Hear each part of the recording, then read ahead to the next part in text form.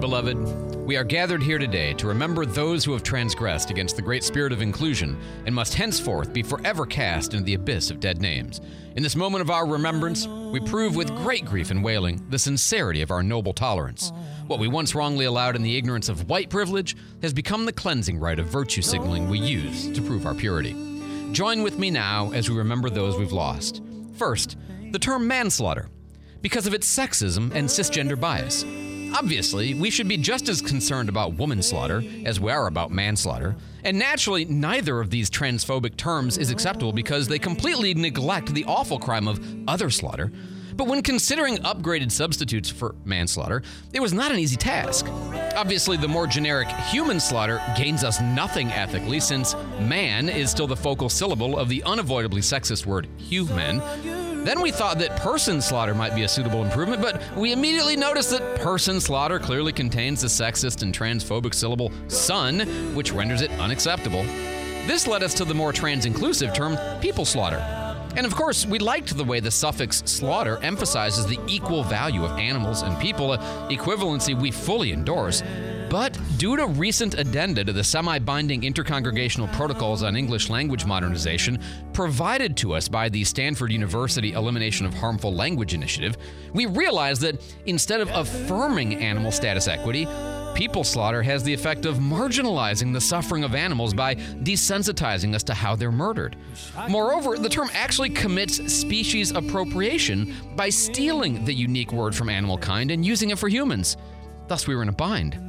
Given the tension between liking the term people slaughter because it equivocates people and animals, and disliking the term because it marginalizes the violence done against them in the name of carnivorism, we were presented with a real linguistic dilemma. But then we remembered Jackson's fifth rule of word eradication. Whenever the option to keep a word or to eliminate it exists, eliminate the word. Banning words is always the best option. This meant that people slaughter must become something less offensive to the cows and pigs and lambs of this cruel country, and thus we now endorse the term people making not alive.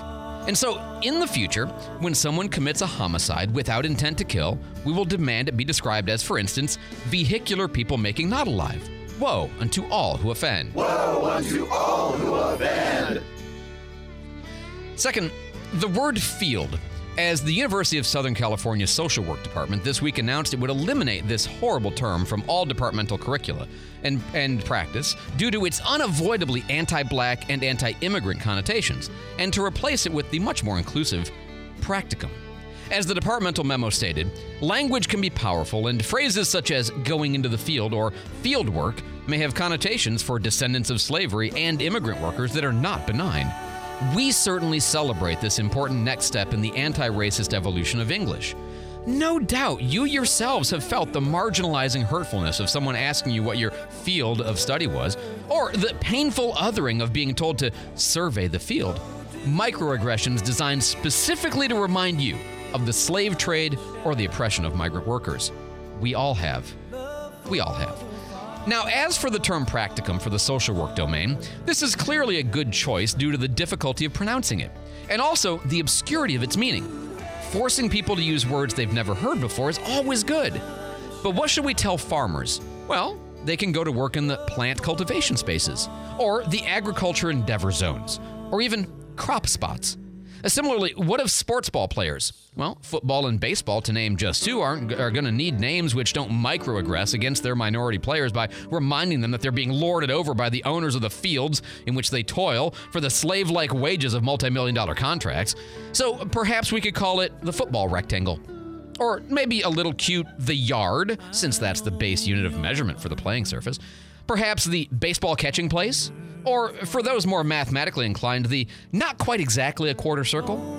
The FBI, for instance, can have its agents on the street instead of field agents, and local headquarters instead of field offices. People who are sexually active can be described as soliciting multiple offers instead of playing the field. Public officials can interact with reporters by simply answering questions instead of fielding them. The Earth's magnetic force structure can simply be that instead of the other thing. The magazine could be crop spot and stream. We can reduce the candidate list instead of narrowing the field. And of course, children can simply go on learning excursions instead of the obviously white supremacist field trips. See, this is all very simple. It's just not that hard if you try to be better. Woe unto all who offend. Woe unto all who offend. And finally, we want to heartily celebrate the groundbreaking work being done by the Tribeca-based real estate consultancy HR&A Advisors in telling applicants for its six-figure positions to remove, quote, all undergraduate and graduate school name references from their resumes, and to only cite the degree itself in order to advance their, quote, ongoing work to build a hiring system that is free from bias and based on candidate merit and performance. This is quite frankly the superior solution to the historic problem that minorities have been systematically excluded from prestigious institutions of higher learning.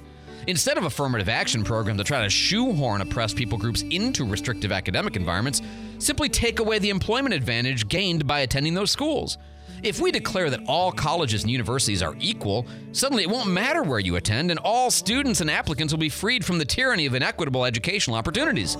Just think of the possibilities. All schools can charge the same tuition since they'll now become equal. All schools can have the same entrance requirements, or perhaps none at all. No more anxious waiting to see if you got into your top schools or have to settle for your backup. Students can simply go to the university closest to their homes, which will of course reduce greenhouse emissions from wasteful travel to and fro. Professors can all be paid the same salary since there won't be a need to try to recruit better researchers, those with more publications to their names. Just think of it, a world in which Harvard and San Diego State are equal, where a degree from MIT and Northern Illinois University mean the same thing. No more outrageous student debt, no more intercollegiate rivalries, and who needs to verify academic credentials when all credentials are the same? This any degree will doism is surely a beautiful and liberating thing. What a brave new world of equality and inclusion this could be. Oh, the glory! Woe unto all who offend. Woe unto all who offend. And now, with these cleansing rites performed, may we all go forth in loving tolerance and microaggress no more. Woe unto all who offend. Woe unto all who offend.